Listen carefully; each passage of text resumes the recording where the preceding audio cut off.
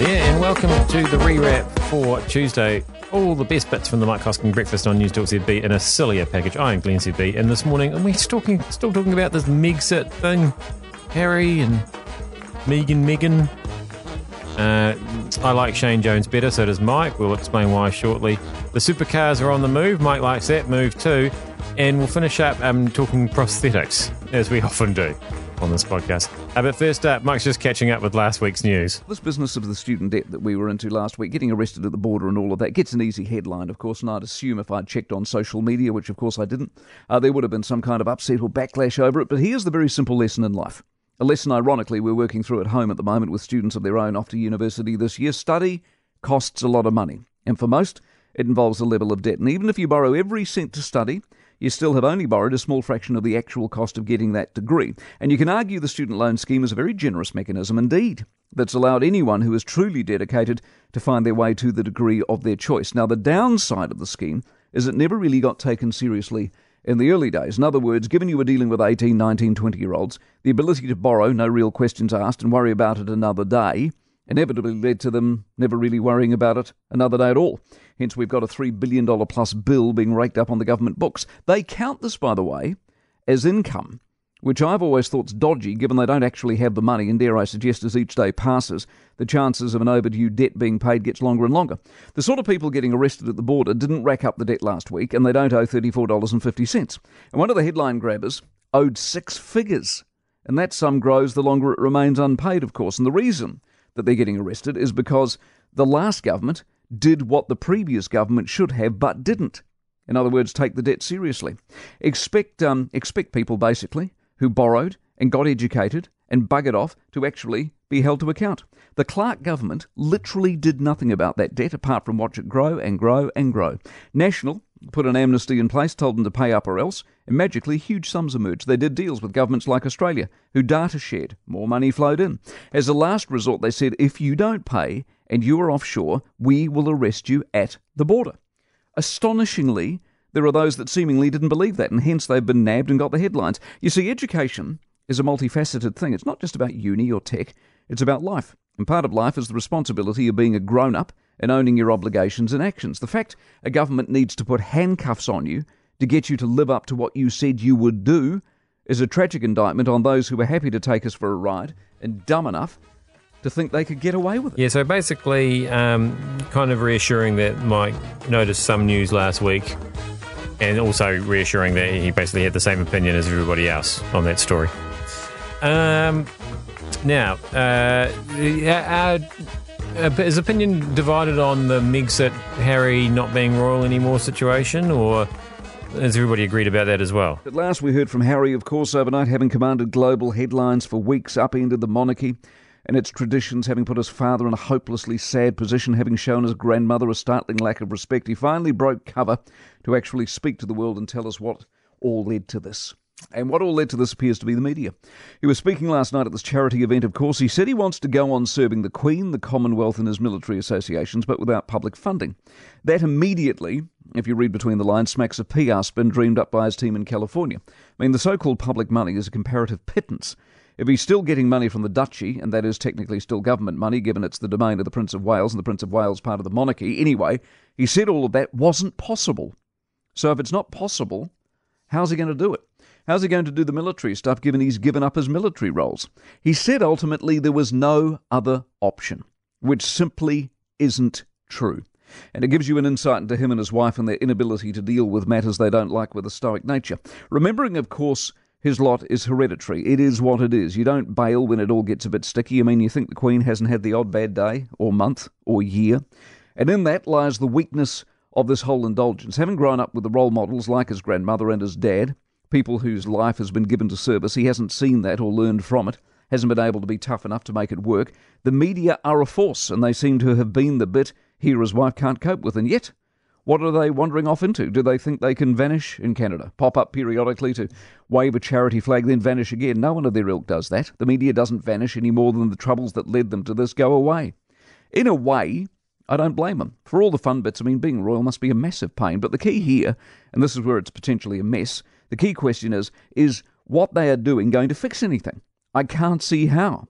So she voices a few films, he makes a doco, Maybe they write a book. Do they stop getting commented on, followed, hounded, speculated on? No. So he's called Harry, not your Royal Highness. So what? The more this looks ill-conceived, the more it looks like she simply hates Britain, loves Hollywood, and is trying to work out some sort of deal whereby she gets what she wants, given she didn't think the whole thing through properly in the first place and is now making him sacrifice a lot more than she is. I think also, by the way, there isn't a lot of real venom in this. I mean, most people wish them well, why wouldn't you? But muddling through personal issues in a public way only exacerbates the increasingly glaring mistake he's walking into. I mean, royals used to just marry each other. Having watched this, you can see why. So, was he advocating royal inbreeding there? Let's move on quickly to his love and affection for one Shane Jones. Shane Jones, though, I must congratulate this morning. I've said a number of times on this program, I like the cut of Shane's jib. I know a lot of people find him sort of grating, and I can understand why, but nevertheless, he's gone after the climate change activists this morning. And this is this whole business. It's a twofold business. One, the government wants to teach climate change in schools, which in and of itself in the purest form is not necessarily a bad thing because it's happening in the world around us. How they teach it is critical. And you can lay a fairly heavy level of suspicion as to how they would set about that, and it would be very dangerous indeed. So he's gone after that. And also the people saying we need to eat less meat because of climate change, which of course is just crap. And we rely on meat in this country. Dairy and meat and farming in general is the lifeblood of this nation. So he's gone after them, calling them eco-Bible bashers, medieval torture chamber workers, and he's going to rally against all of this throughout election year, and I think he's going to get some good traction with it. I think there's some genuine support to be gained here, and it comes off the back of his dam project in the Wairarapa, which has also angered environmentalists in the usual crowd. He's given them $7 million for this particular dam from the Provincial Growth Fund. I've had a guts full of these aphid lovers. They don't seem to understand in the hierarchy of economic, social, customary and environmental interests, human beings are never, ever going to play second fiddle to aphids.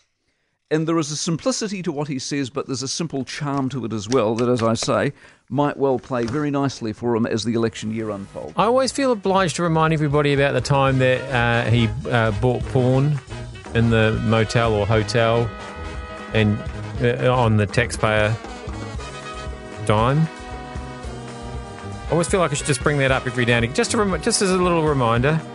And I think there was something that Mike was forgetting when he made this comment as well that we'll remind him about at the end. The supercars are moving from Pukekohe to Hampton Downs, and Stuff are running a story this morning that the people who are running this knew all about this, and this is all to do with the the local laws of the land, and you can't have a car race on Anzac Day because heaven forbid you have some fun and make some noise. This is the Auckland Unitary Plan. This is part of the overarching Auckland City Council program of buggering the biggest city in the country so badly that we all want to leave and never live here again. I could probably go into great detail as to what they're exactly doing at the moment, and I might later, because I'm in that sort of mood, but nevertheless... We are considering, much like Amazon with their their second headquarters in the States. That's what we do. We're going to get a sort of a tender process. MH2, Mike Hosking 2. Yeah, and we'll move somewhere else. Exactly. Anyway, the Unitary Plan doesn't allow you to have a car race at Pukekohe, and there seems to be some sort of upset. The inference from the Stuff story this morning is that 5 months after announcing the shift to Anzac Day, the promoters didn't tell the supercar people. But here's my insight and expertise. I've been around the track, both tracks, a lot of times. And I can tell you that Hampton Downs is as good a track as you will see anywhere in this country, and better than most, and certainly better than Pukekohe. And if I was running and I had a choice, I'd stick it at Hampton Downs all day long. It beats Pukekohe hands down. Pukekohe's got a lot of history, a lot of good times, all that sort of stuff, but it's an old track.